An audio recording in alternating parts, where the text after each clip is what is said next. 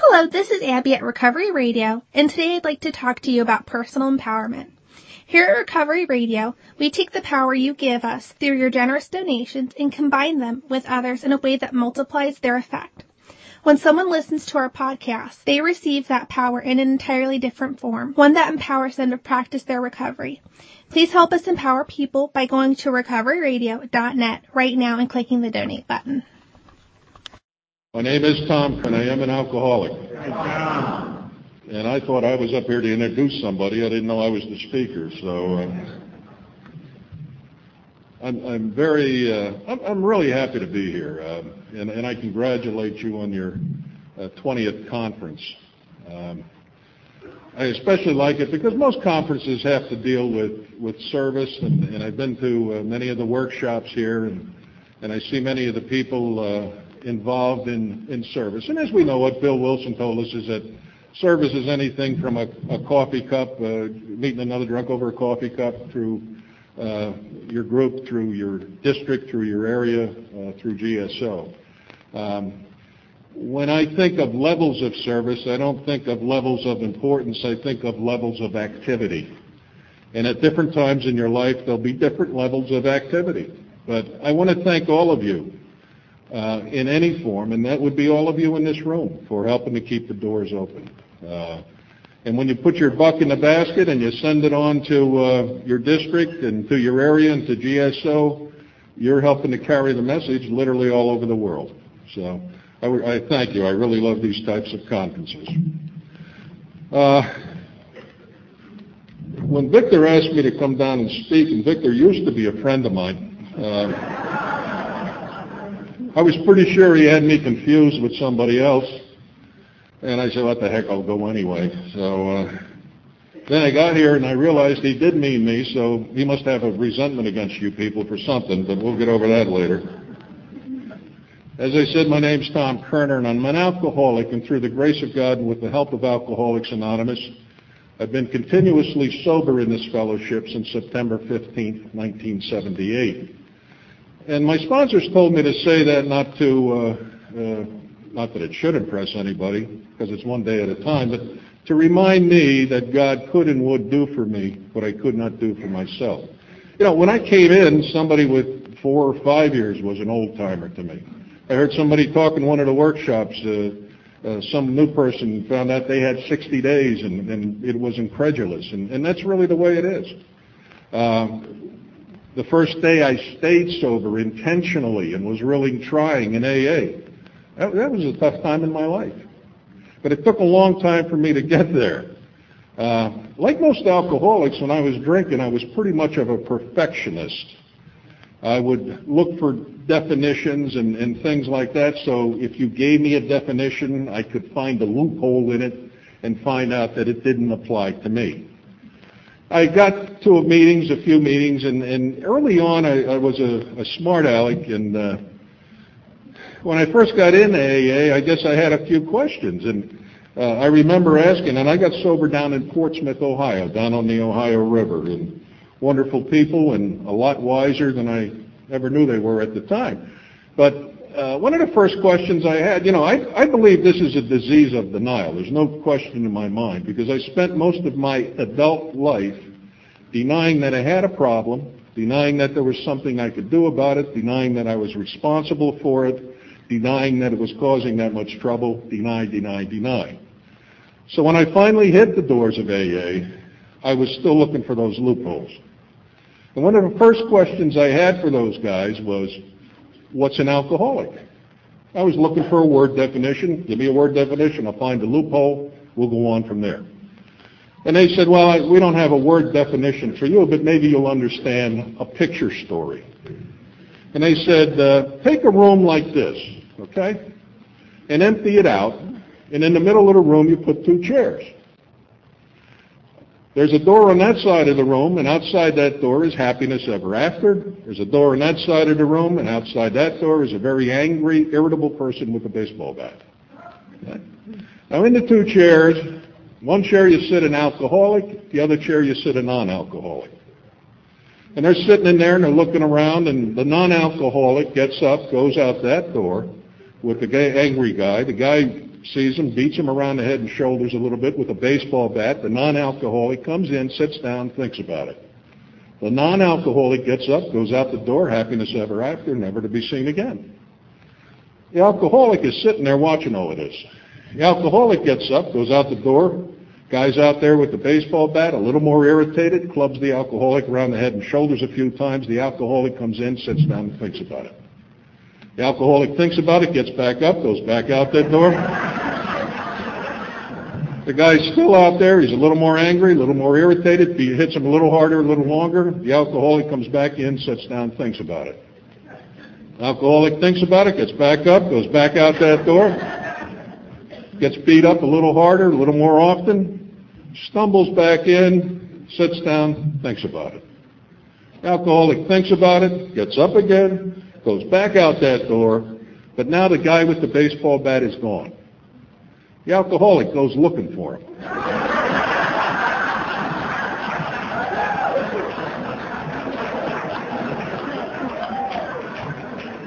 I said, okay, how did I become one? And they said, we don't know, and we really don't care. It doesn't make any difference if it's in your genes or your grandmother twice removed had it, or if it was in the water you drank or in the scrapple you ate. It really doesn't make any difference. Chemical imbalance, who cares? They said the fact is that once you are one, you are one, and it tells us that in the big book. Once an alcoholic, always an alcoholic. And they said to help you understand a little bit, they said, do you know how to make a pickle? And I said, no. And they said, to make a pickle, you take a cucumber. You soak a cucumber in brine for some period of time. At some time, the cucumber in the brine turns into a pickle. Now, the important thing is not why or how or what time did that cucumber become a pickle. The important point is that once the cucumber became a pickle, it can't be a cucumber again. I'm a pickle. No. And then the last thing I guess I asked them is, how do I get rid of it? And they said, we don't know.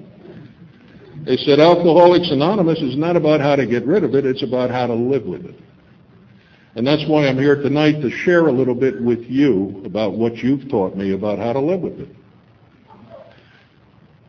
When I first came in, my drinking started sometime, I don't know, high school, college. Once again, the time really isn't important. But the effect it had on me is. The big book tells us in the doctor's opinion, it says men and women drink essentially because they like the effect produced by alcohol. They admit it's injurious, but after a period of time they can't tell their normal life from the alcoholic life. And they become restless, irritable, and discontented until they find a sense of ease and comfort by taking a few drinks. Drinks that they see others taking with impunity. They go through the well-known stages of a spree, crash and burn, remorseful, swear off, maybe stay off for a while, and then become restless, irritable, and discontented again and start the whole cycle over and over. And this cycle continues to repeat itself and repeat itself. And it tells us unless there is an entire psychic change, there's really no hope for recovery. Now, a psychic change, I don't know, I'm not too bright, but it doesn't mean you can read tarot cards, okay? Psyche deals with the soul, the spirit, and that's what has to change, When I drank alcohol, and I didn't realize at the time that alcohol affects alcoholics different than it does normal people. When a normal person takes a drink, that's why they, they taste it a little bit, and you've heard the story, I'm going to quit drinking because I'm starting to feel it. That's why I started, When I take alcohol in me, pow, something happens. There's a change. It may not be immediate, but it is a change. One of the changes that occurs in me is it seems to dull the pain. The other change is it almost immediately alters my perception of reality. I don't get any better looking, I don't get any smarter, I don't get any wittier, I don't get any more clever, but I feel like I do. And, I've come to learn that I'm drinking to cover the pain. Whatever that pain is, and the steps help us find that out. So I started somewhere in high school and college, and it became evident as I look back now that alcohol meant more to me than it did other people. I started to make sure I had extra supplies, I started to lie about it. I met my wife. We started dating in college. We were at dating at the University of Dayton, so that gets kind of confusing, but that's good. And as we were going out and finishing up school, I was lying to her about how much I was drinking. And I was skipping classes and doing all kinds of things. I got through. But when we got married, the honeymoon was over pretty quick. I heard somebody once say, we don't take spouses, we take hostages. And that's kind of the way it is, because she didn't know what she was getting into. And all of a sudden, what we thought was going to be a dream life was going downhill real quick. We got married in Dayton, Ohio, moved down to Cincinnati, where I had a job down there, and tried to start our life. And before we knew it, she was pregnant with our first child. And so she was kind of trapped in this relationship and didn't have a lot of options, but still had a lot of hope. I set out in life. I started out to be the best father, the best husband, the best producer, the best everything I could be. I didn't set out to fail. And I couldn't understand why it wasn't working. And we tried various things, I'll tell you this much. My wife and I, and she was going to come along. Our son needed an operation in Cleveland, and everything's fine, but she's there this weekend. And we were going to ride down together, but we've been married 37 years, and she's been in Al-Anon 33 of those. So, it's. But anyhow, we started, the ups and the downs, and she didn't know what was wrong and what was going wrong, and I didn't know what was wrong and going wrong. And I'm here to tell you tonight, I got a special place in my heart for Al-Anon. We moved from Cincinnati up to Columbus, and things weren't getting any better. We'd have glimmers of hope, and things would get better a little bit. I'd slow down, and then back to the races again. I'd come home, I'd have good intentions, but not good actions. Finally, in frustration, she saw an ad, I guess, one night, a public ad on television about alcoholism. There weren't a lot in those days. And she looked at it and she thought, maybe there's a connection, but she didn't want to label me an alcoholic. She didn't know if that was the problem. But she looked in the phone book and decided that maybe we needed to go to a doctor that dealt with drinking problems, okay? And so she drugged me to this doctor, and I must have been in another jackpot. I agreed to it again, and we sat down with the psychiatrist or psychologist in Columbus, Ohio. We'd only been married about 3 or 4 years, and, she's sharing with him. He's asking me questions. I'm giving him terse one-word answers if I'm answering at all. And finally, in frustration, by the end of the session, he said, you're an alcoholic. You need to go to AA. But there were 3 people in the room. I knew 2 of them were nuts, and I wasn't one of them. So, but I was in a jackpot. So he said, I've got a book here I want you to read.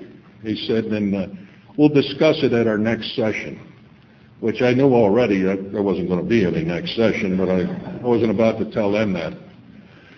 And the book he gave me that day was Marty Mann's Primer on Alcoholism. If you don't know it, I think Marty Mann was one of the first women in Alcoholics Anonymous, and she wrote a book, a primer on alcoholism. I'm not here to advocate it, I'm just telling you my story. The book I still have to this day, and it was a cover on it. On the back cover, it was a picture of Marty Mann, obviously a woman. I didn't know she was a woman until I was sober about 3 or 4 years. So that's how well I read the book. But I paged through it, and they had a couple tests in there, 20 questions, and I went through, I took the thing, and I cheated, and I still qualified.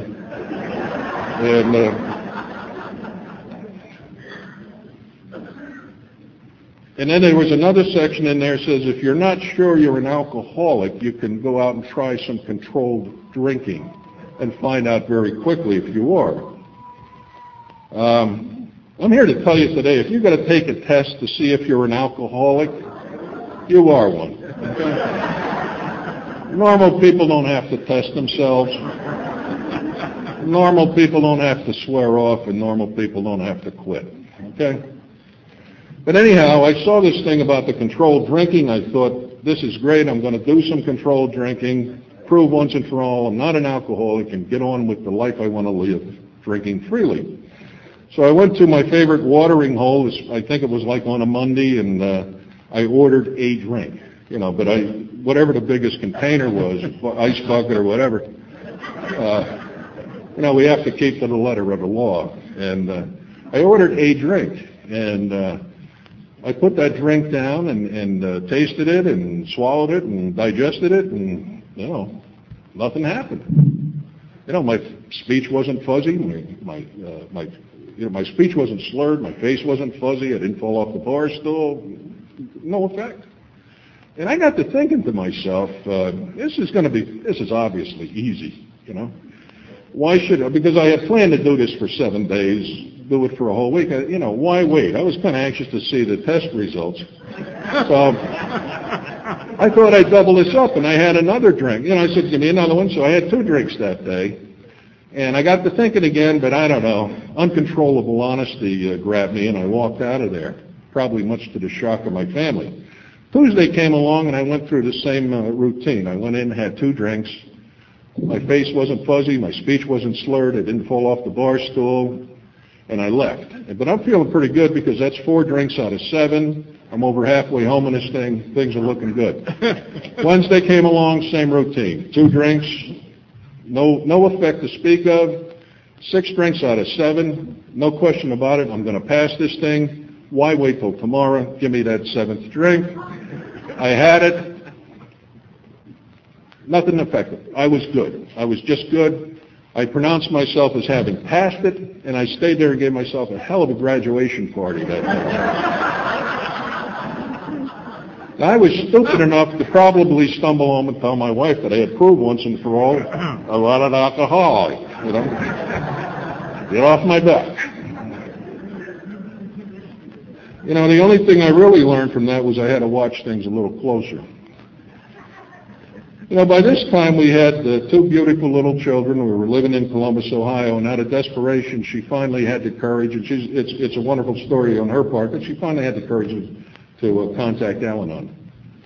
And we moved with a short period of time from Columbus down to Portsmouth, Ohio, after a few years.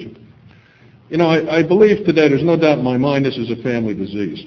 And it affects a lot of other people other than the alcoholic. Somebody once said a drunk is somebody who drinks and bothers other people. An alcoholic is somebody who drinks, bothers other people and themselves.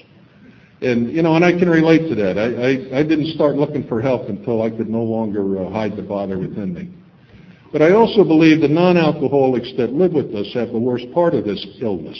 I call it disease like a lot of people do. And the big book doesn't refer to it as a disease. The big book refers to it as an illness. But I think the non-alcoholics that live with us have the worst part of it. Because when I got drunk and I'd say nasty things, I would pass out or black out a lot of times, and I didn't remember what I said or did. The non-alcoholic living with me didn't have that luxury. They remembered all the hurtful things. They remembered all the disgusting things. They remembered all the threats, all the character assassinations of their families, friends, and loved ones.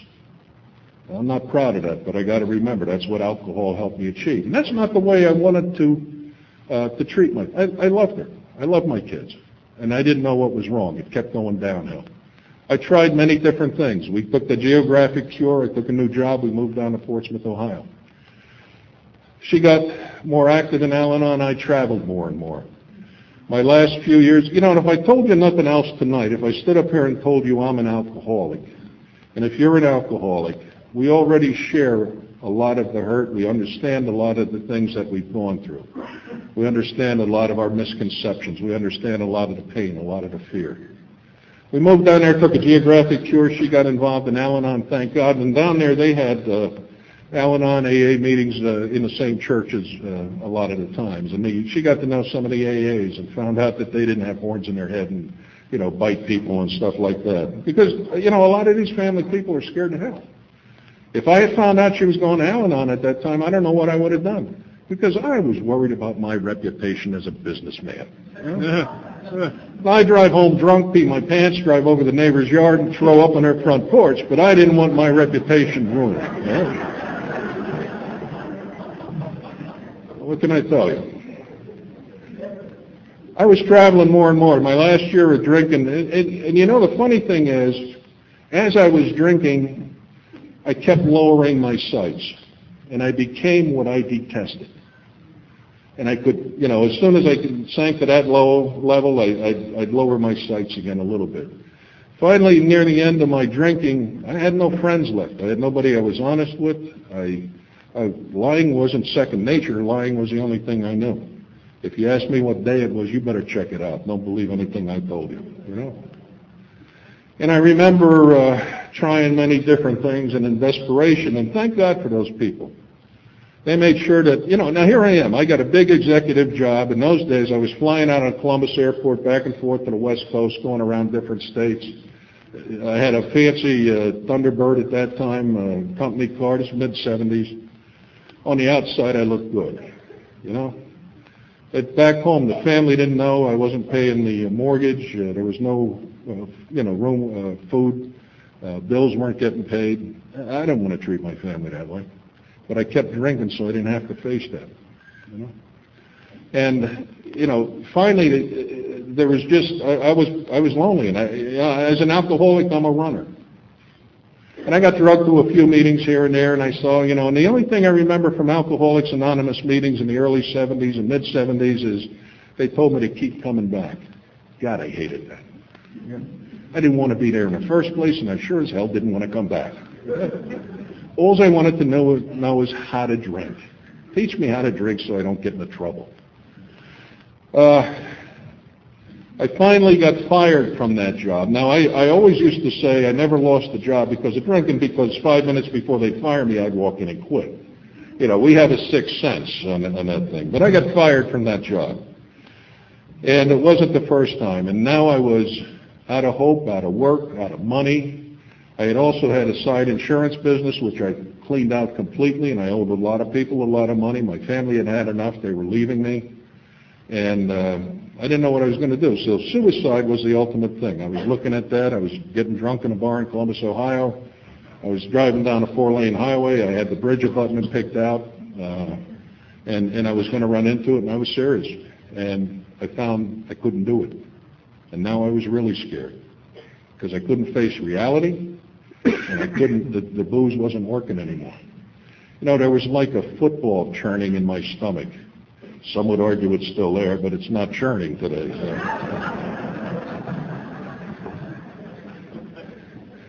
The funny thing, and I remember those days, and I heard somebody once say that Alcoholics Anonymous can't open the gates of heaven and let you in, but it can sure open the gates of hell and let you out. And I don't know if there's a heaven or a hell. I can't prove that to you, but if there is a hell, I can't imagine it be any worse than those final days of my drinking. I'd get up in the morning and I try not to remember what I had done or said the night before and how I had, the shock and the sad look in my family's face. Little kids, little blonde-haired kids. I love them. And I look at the picture when they were kids, and I'll tell you, it chokes me up. I miss that. But the good news is today I've got a little grandson. My kids still love me. I enjoy the little kids through you folks, you younger folks that are coming in and raise the families. It's precious. But anyhow, I'd get up in the morning and I'd say, you're not going to get drunk again tonight, you dirty, rotten SOB. You can lie to the world and you can lie to everybody else. But when you can't keep a promise to yourself, I detested myself, because by that night I'd be drunk again. And the next morning would come and I'd get up and I'd look at that face in the mirror again and I'd say, what'd you do it again for? What the hell's wrong with you?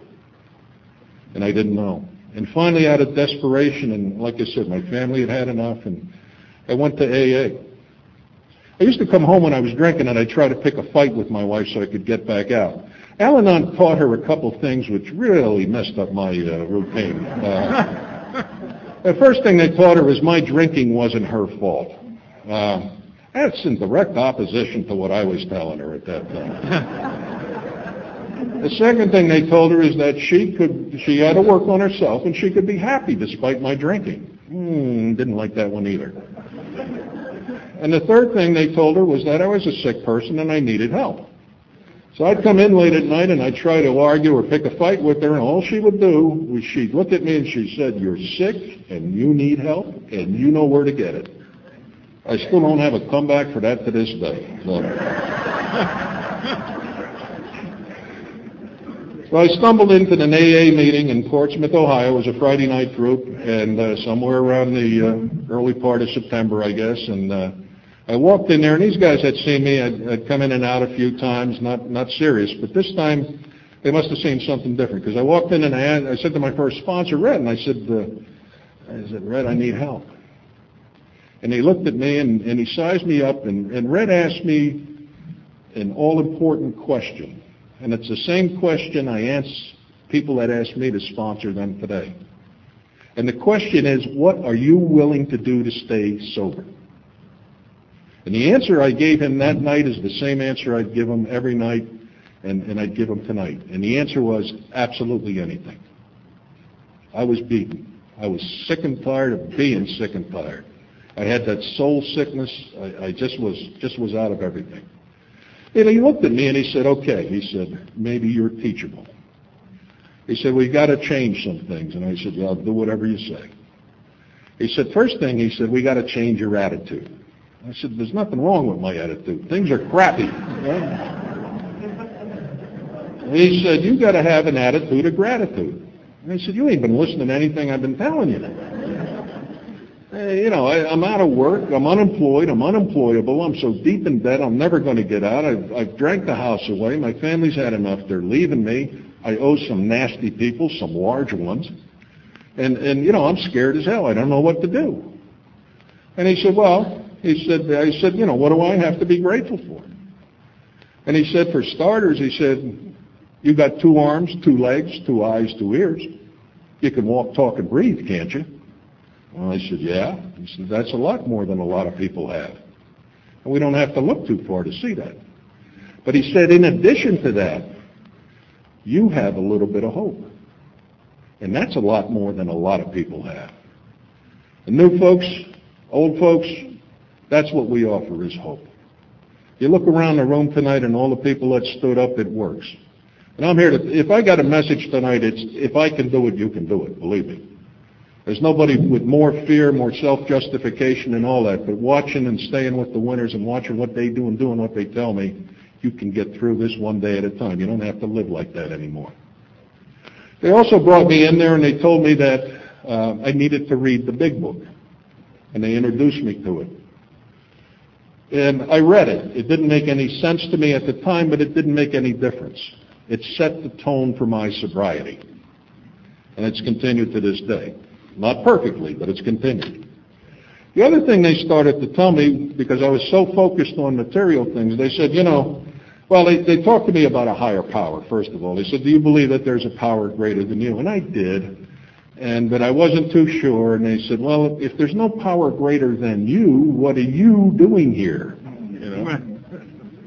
And so I had to concede. I didn't know what it was, and I didn't understand what this God thing. Well, we didn't call it God when I first came in. I believed in God. I just didn't know how it worked. But they, this power greater than yourself. And there was a little Amish man in Ohio who used to go around and talk a lot, and I loved him. He would talk about this God thing. He said, I don't understand this God thing. But he said, I don't understand electricity either. He said, I don't know why you throw a switch on the wall and the electrons and the magnet and it goes back and forth and light comes on. He said, I don't understand that, but he said, I'm not sitting in the dark until I do, And that's in essence what they told me about this higher power thing. They just said, believe that we believe. And I did, and I saw that their lives were better. The first thing that attracted me to those meetings was the laughter. People laughing and stuff. And that's why I've enjoyed all the speakers so far. They've had poignant stories to tell, but there was a lot of laughter. And there's joy in our lives today, and it's neat. But they told me about these material things, and they said, God only lends us material things. They're only lent to you while you're here. When you die, you're not taking them with you, and that's true. You've seen many rich people die. They only took with them, I think, what's inside them, And they told me about wants and needs. They said that God will give you what you need. May not be what you want. If you asked me what I wanted today, I'd tell you I'd want a hell of a lot of money in several banks. I'd want vacation homes in the mountains, down on the shore and all that kind of stuff. I'd want several Rolls Royces, big HD TV, all that kind of stuff. I want a big yacht out in the ocean, and I don't even like boating, but, and if you had one, mine would have to be bigger than yours. So, but I didn't need any of that to stay sober today. God gave me what I needed. I get a lot of what I want, too. And it's interesting.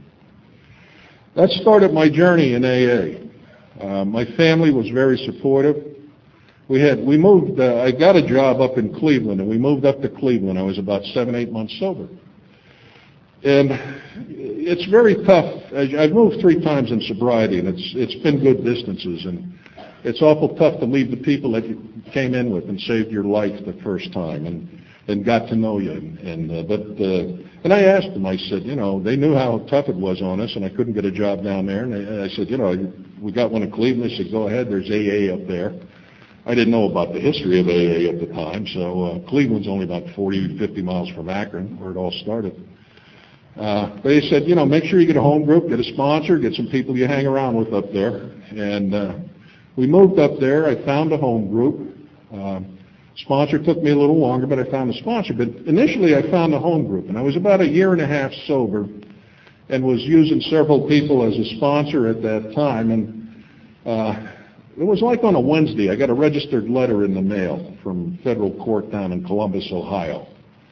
I don't know about you, I never got anything good by registered mail. And I opened this letter, and, it was my past. I made amends as best I could. They made me work the steps out of the book as best I could at the time. And there was just some amends. I just didn't have the money. I talked to the people, and no, they were filing a suit against me, not just for the money I owed them, but I was also looking at the real possibility of doing some time. I got that letter on a Wednesday, and I remember once again being immobilized by fear. I didn't know what to do. All I remember was they said, don't drink and go to meetings. And I didn't drink that day. I went to a meeting that night. I kind of sat in the back or side of the room. I didn't talk to anybody. I didn't know what to say. I didn't know how to bring up this subject. All these things were going through my mind, the future and this and that and this and that. I got up and left that meeting, and I went home, but I didn't take a drink. And Thursday came along, and I stumbled through that day like a zombie, just in shock. And I went to a meeting that night, and I sat in there and, listened and all this kind of stuff, didn't participate, didn't talk to anybody. The meeting was over. I got up, went home, but I didn't take a drink. Friday, I stumbled through that day, but Friday night was my home group. And I stumbled through that day, and I finally stumbled into my home group that night, and I no sooner walked through the door when somebody looked at me and they say, Jesus, you look like hell. What's the matter? And that's all I needed, I dumped this tale of woe and fast talk and just ding, ding, ding, and this is going to happen, and this is going to happen, and bang, and I know, and I need this, and I need that, and how do I, blah, blah, blah. And this guy looks at me, and I get done, and he looks at me like I'm a madman, and he says, wow. I was hoping for a lot more than wow. But it would be nice to hear a pen scratching on a check. He said to me, are you praying? I said, I'm 1.5 years sober. Of course I'm praying. He said, what are you saying? I said, God, get rid of this crap. I was 1.5 years sober. I added, please. He said, that ain't the way to do it. I said, must not be. It ain't working. He said, when you go home tonight, he said, why don't you try this? Why don't you get down on your knees and say something to this effect? God, I am not asking you to get rid of this crap. I am asking you to give me the strength to bear this burden. I said, that makes sense. I'll give it a try. And I went home that night and I said something to that effect. God, I'm not asking you to get rid of this. Just please give me the strength to bear this burden. And I got the strength to bear that burden and many since that I would have never thought I could have. And it didn't happen in one miraculous swoop, although I would like it to. But it didn't. And what that taught me at that time is so many lessons we learn here in AA, whether we want to or not. It taught me that my higher power will give me strength, but ain't going to do it for me. I heard somebody use the analogy today, you can put your clothes in the washer and pray to God to wash your clothes, but unless you put some water and a coin in there and some soap, it ain't going to happen and start that machine. And that's the truth. Somebody else once said, you're in a boat and God will steer it, but the boat has to be moving. I've got to do that things. And that's the way it works. So I learned how to pray, and I got involved, and we got involved in I believe there's two parts to Alcoholics Anonymous. I believe there's the fellowship of Alcoholics Anonymous, and that's the friends and the warmth and the love we feel in here. And I believe there's the program of recovery, the steps as outlined in the big book, And I get a kick when we read the traditions. A lot of people say, well, we're reading them in the short form because there's a long form in the traditions book. It strikes me that when we read the steps, we're reading the short form too.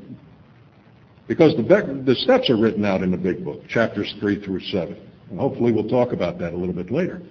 But I didn't know all that at that time. And this, the other thing I was hoping for this recovery, this sobriety was going to be a destination. Let me do 1 through 10 or 12 as the case may be. I have arrived, that's it. No more problems in life. Let me live alone, And that's not life. That's not reality. I have a real problem with reality, and many times to this day. Recovery's a journey, not a destination. We prospered in Cleveland. I got involved. Cleveland's a big intergroup office. I got my sponsors up there. They took me around. They showed me things. They showed me how to do things, all these people. They didn't tell me to go pick somebody up. They said, come here, we're going to pick somebody up. They didn't tell me to go to 90 meetings in 90 days. My first 90 days, they took me. They made sure I got there. And you can tell me all you want, but until I experience it, it's not going to work. So I'm eternally grateful for them. I got into sponsoring and people getting active. I got active in the intergroup in Cleveland. I was on the board there. My wife became a delegate for Al-Anon. Things were good. Our kids were getting raised financially. We were okay and sending them to college and all that stuff. And then a job crisis came up and I had to move. I either had to lose my job there or move. And we had to move to in New England someplace. We ended up in New Hampshire. That was about 17 years ago. And I'm here to tell you, moving in sobriety isn't all that easy. It's a lot easier, I think, to stay in recovery where you came in. I moved up there. I had about 9 years of sobriety, and as many times in my sobriety, I think I knew it all. And if God hadn't put some people in my life that asked me to sponsor them and drug me around the meetings, guys with some time, I don't know that I'd be here today. But it's like the big book tells us. We got to be honest, open-minded, and willing. And sometimes I'm not too honest, and sometimes I'm not too open-minded, but usually I'm willing. And the rest of it can fall into place. We got to New Hampshire, and it was pretty lonely. The phone wasn't ringing like it used to be. We didn't have the couples we used to socialize with. And New England is not the most friendly place in the world, folks. Okay? I went to one of my early meetings, and I was taught in Ohio, you go around, you come in a room, you go around, you shake everybody's hand. And the shaking of hands has always been important to me because that was the first decent contact I had with the human race. And it also makes me belong. So I went into a meeting in New Hampshire, Concord, New Hampshire, and there was a room full. It was a men's meeting. I think there was, 25, 30 guys. And I started around the room up and down because we got there late. And I got to about the second row, and this guy looks at me and he says, "What, are you running for office?" Being the kind, caring guy I was, I said, "No, you dummy. I'm trying to stay sober." A few other guys and I got together, guys that were looking for the same thing. We started some big book study groups up there. What a revelation. We used the early Joe and Charlie tapes. We started listening to them in our living rooms and they helped show us. I mean, wherever they are today, but in those days, it helped break the ground for us. It taught me a little bit about the big book that I hadn't seen. I always prided myself that every year I read the big book through once. That's what I told myself. What actually happened was I'd get to a certain point, and I'll get to that later, and I never got back to it.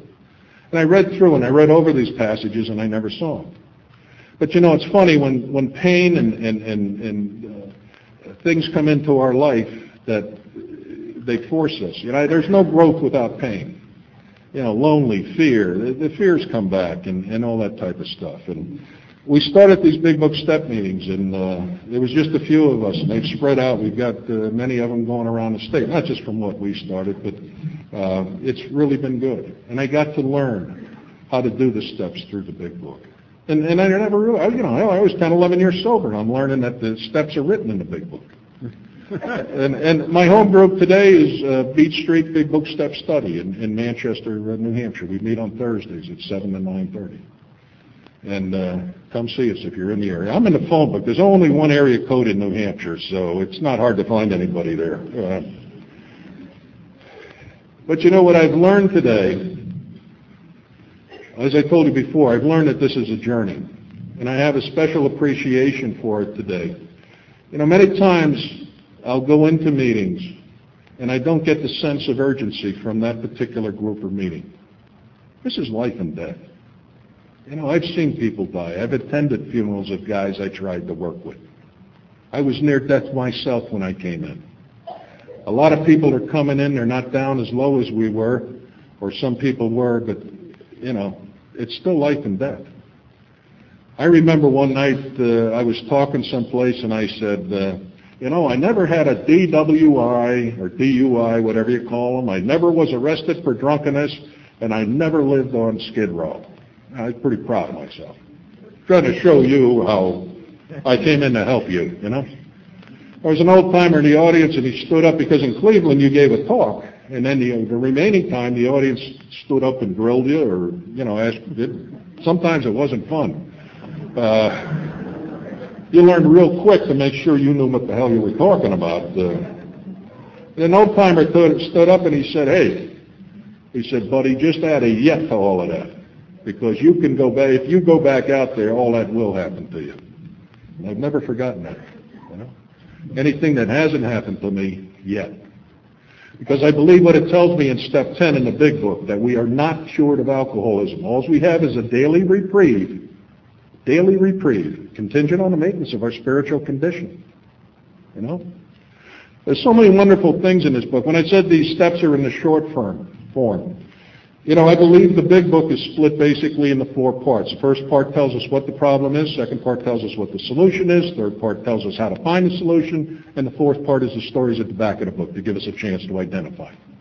The 12 and 12 was written about 12 years later to help expand on these thoughts. The part that tells us what the problem is the very beginning of the book, the doctor's opinion and Bill's story. The part that tells us what the solution is chapter 2. There is a solution. And from chapter 3 on, it tells us how to find that solution. And then there's the stories at the back of the book to help us. Chapter 3 in the big book, or the solution part, I was listening to a workshop today on the traditions, steps, traditions, and concepts. And it was a wonderful workshop. I wish it had been taped. I wish and the young gal and the fellow and everybody gave their personal experience she gave her experiences on the steps, beautifully done. The gentleman gave his personal group experiences on the traditions and how they had violated almost every one, but that's how they learned about them. And that's why, the traditions came about as a result of our mistakes, not our good intentions. It was a mistake. And then Harold got up and talked about and explained the concepts. And I've never heard anything done so beautifully. And I could have listened to him. What a wonderful resource you've got here in Maryland with somebody like that. I guess Harold was a history teacher, and boy, he's still a hell of a teacher. But just listening to those things today and finding out what people do. Step 1 is covered in chapter 3 in the big book. In my opinion, as you read the doctor's opinion, there's some interesting stuff in there. Doctor talks, he has a theory that we may have an allergy to alcohol, and that an allergy manifests itself in us in the form of craving. Take some alcohol in us. You eat strawberries, you break out in a rash. We take alcohol, we break out in craving. And he talks about the cycle, and he focuses very heavily on the physical aspect of this illness. And he gives us the answer, what to do about it. He gives it to us in there several times. And the answer is complete abstinence. And then we go on, and Alcoholics Anonymous kind of editorializes on it, and they talk about it. And they said, if that's all it was quitting drinking, none of us would be here tonight. You don't have it, you don't have the craving, that's the end of it. So then we know that it's a threefold illness: physical, mental, and spiritual. We have a mental compulsion combined with, we have physical compulsion combined with mental deterioration and spiritual deterioration.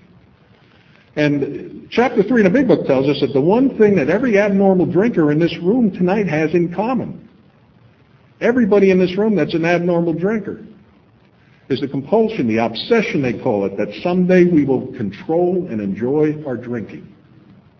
And if I had to sum up my drinking history, that was it. The next time I'm going to get it right. I just missed it this time. I had too much, but next time I'm going to get it right. The obsession that someday I would control and enjoy drinking. I don't know, but why do you think people go back out? Because maybe this time they can control and enjoy it? They have some hope that it'll kill the pain and they can control. I don't know. But I don't want to be a test pilot, I believe from chapter 3, which is step 1, on through chapter 7, which is through chapter 7, step 12, I believe that every line written in that book is worthy of our attention, study, and focus. It's that important. It's fantastic. If you don't feel like you're into it today, keep that. Maybe someday you will be. It saved my life, and I'm still learning about it today. We get into the chapter on the agnostic, chapter 2, and it tells us about this higher power. It says lack of power. That was our dilemma. But that's what this book is about. Its main purpose is to help you find a power greater than yourself that will solve your problem. I get a kick out of people say they like the spiritual part of this program. It's like the wet part of water.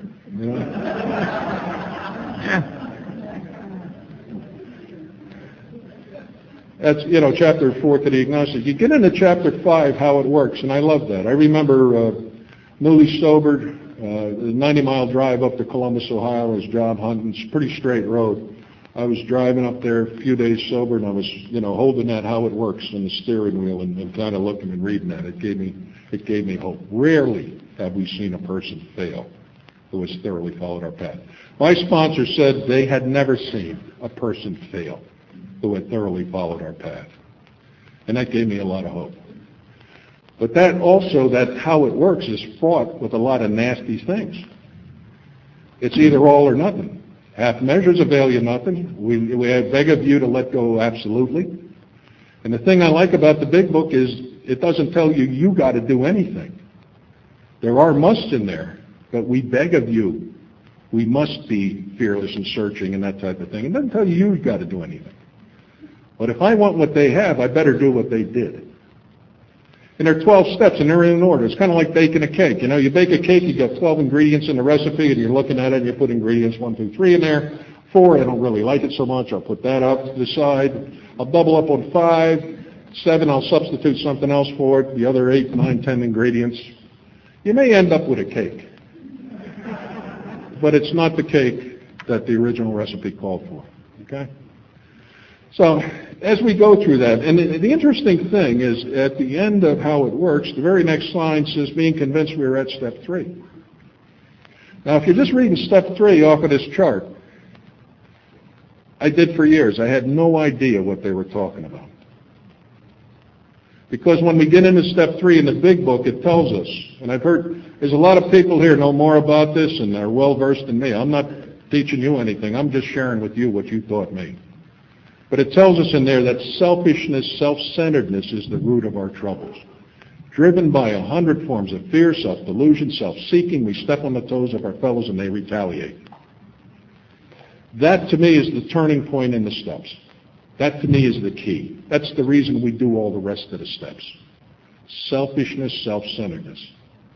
I drive around today and I'm on a freeway and somebody cuts me off and I get irritated at him and I want to do something. Why is that? Because I felt offended.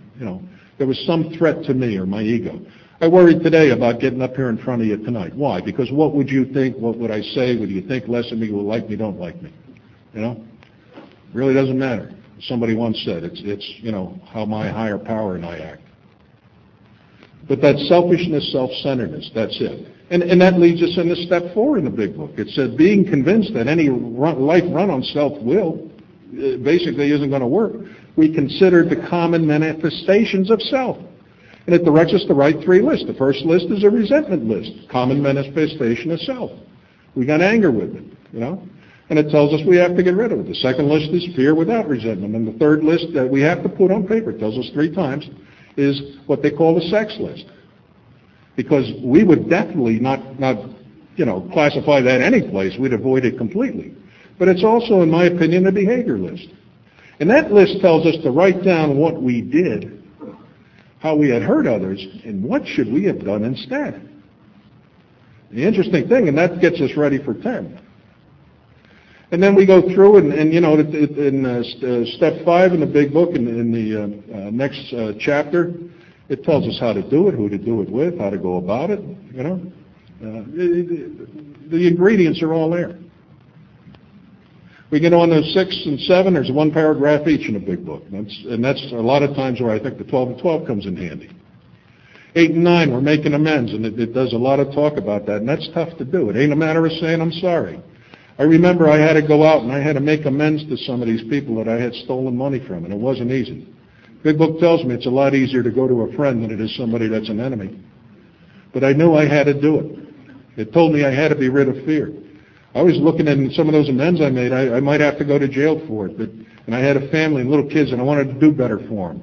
But it was okay. If I had to do that, I had to do it. I didn't want to drink anymore. I didn't want to go back to that hell. And then we get into, after 9, you've got some of the promises in there. And then we get into 10. And a lot of people call 10, 11, and 12 the maintenance steps. And I don't think that's a bad thing. Maintenance is proactive. And 10 is a recap of basically the first 4 or 5 steps anyhow. We're reviewing our day. It tells us to watch for dishonesty, resentment, fear, and when these crop up, it says, not if these crop up. We work on them immediately. Step 11 talks about prayer and meditation, and it tells us how to do it, when to do it, what to do at night, what to do in the morning, how to go about it through the day. And then 12, chapter 7. It starts off with nothing ensures immunity from drinking as much as intensive work with other alcoholics. And it tells us how to make a call on a new person, what to do, how to say, how to share it with them. I remember when I was brand new and my sponsor sent me over, they said, there's a new person over there, go talk to him. And I said, I didn't know what to say. And I said, that's why they were sending me. And I said, what if I say something wrong and they get drunk? And my sponsor said, he said, if somebody wants to get drunk, you can't say anything right. And if they want to stay sober, you can't say anything wrong as long as you're talking from your heart. And that's the key ingredient. I've talked from my head a lot of times in this program, and I can tell you, I get on an emotional hangover when I'm spiritually out of sync, and that can happen real easy. I also heard somebody say, and I'm beginning to understand it today, these are 12 steps. They're not 12 steps up to sobriety.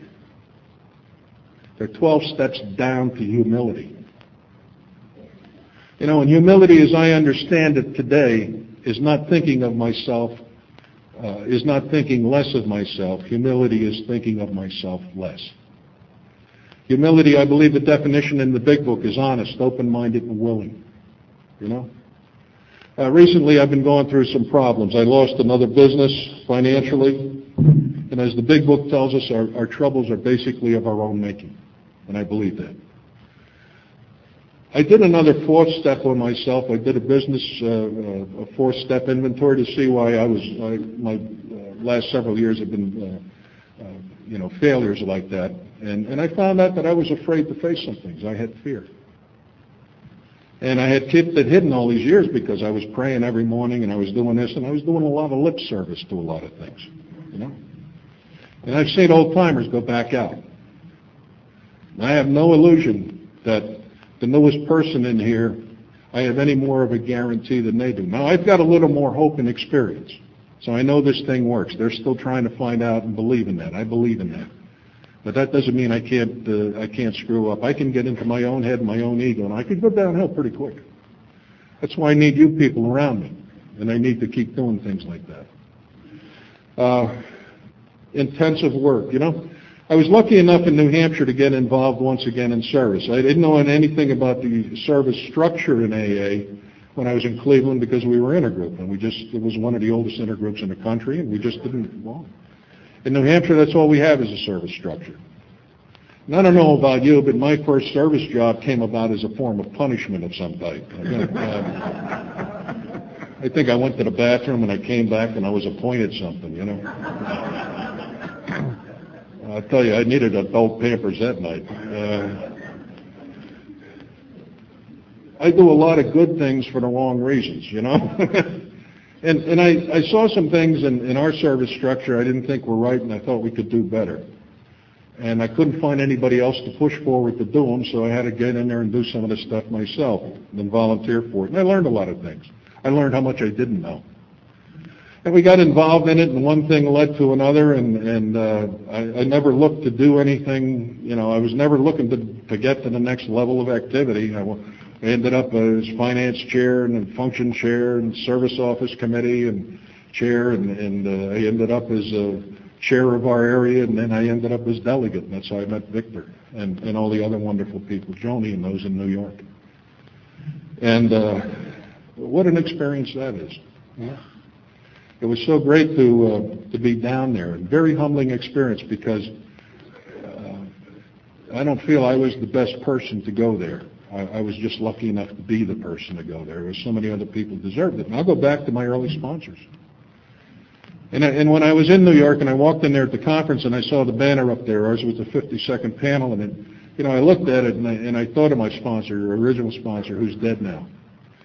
And you know, those people kept the doors open, and they planted, and they guided, and you know, somebody said it today, and I look out here, and God works through all of these faces, and many faces that aren't in this room. It's hard. I can't believe anybody can go and be involved in this type of stuff and not believe in God. You know? And we have to work hard on that in step 2, so we can get there. I got to the conference, and I described it to my people back home. It was like a huge home group. And I kind of felt that way here with your conference this week. You know, wonderful people, you care about each other. Yeah, we got problems off and on. But it's so nice to be here. I can go to this part of the country and I can be loved, you know.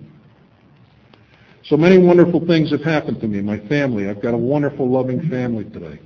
My wife couldn't make it. I stopped in Pennsylvania. I was lucky enough to bring my brother down. He came down with me. It's his first conference, and a few years sober. Don't know where he'll go with it from here, but you know, it's tough not to be changed by meeting you wonderful people. You have helped me. You've given me my life back. I've tried to do some things and change. You know, somebody tells you they put the plug in the jug 26 years ago and haven't had a problem since. Get the hell out of there. You know? It ain't the people I want to be around. I think most of them are locked away anyhow. So life is life. It's a journey, you know.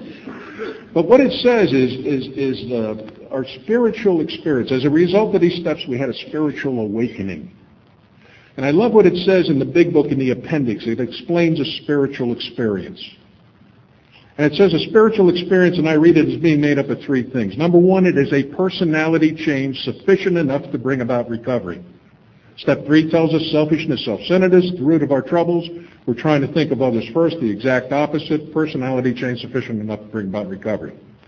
The second point it makes is that most of us experience this spiritual awakening. Spiritual experience, it's of the educational variety because it takes place over a long period of time.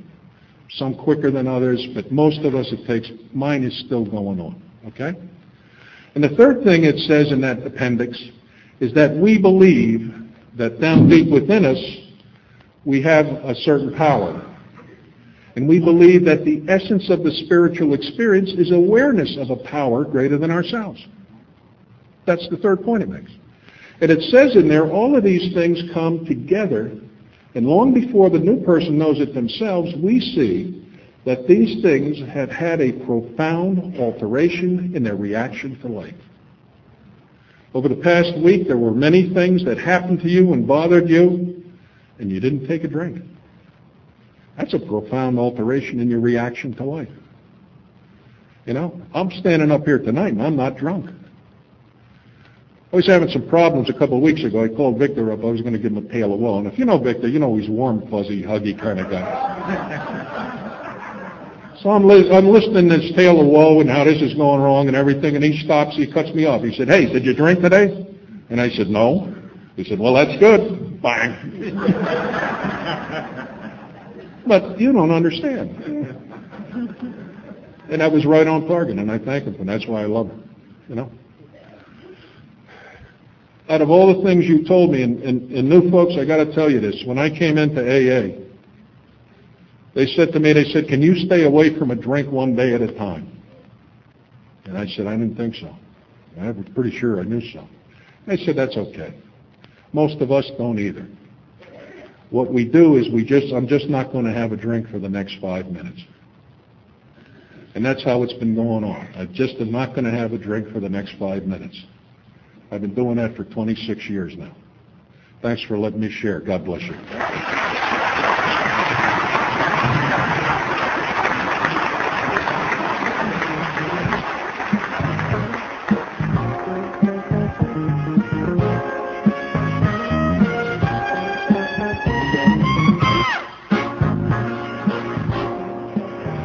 We hope you have enjoyed this recording. To obtain additional copies, receive a free catalog of AA and Al-Anon talks, or to find out about our tape and CD of the Month Club, call Encore Audio Archives at 1-800-878-1308, or visit our website at www.12steptapes.com.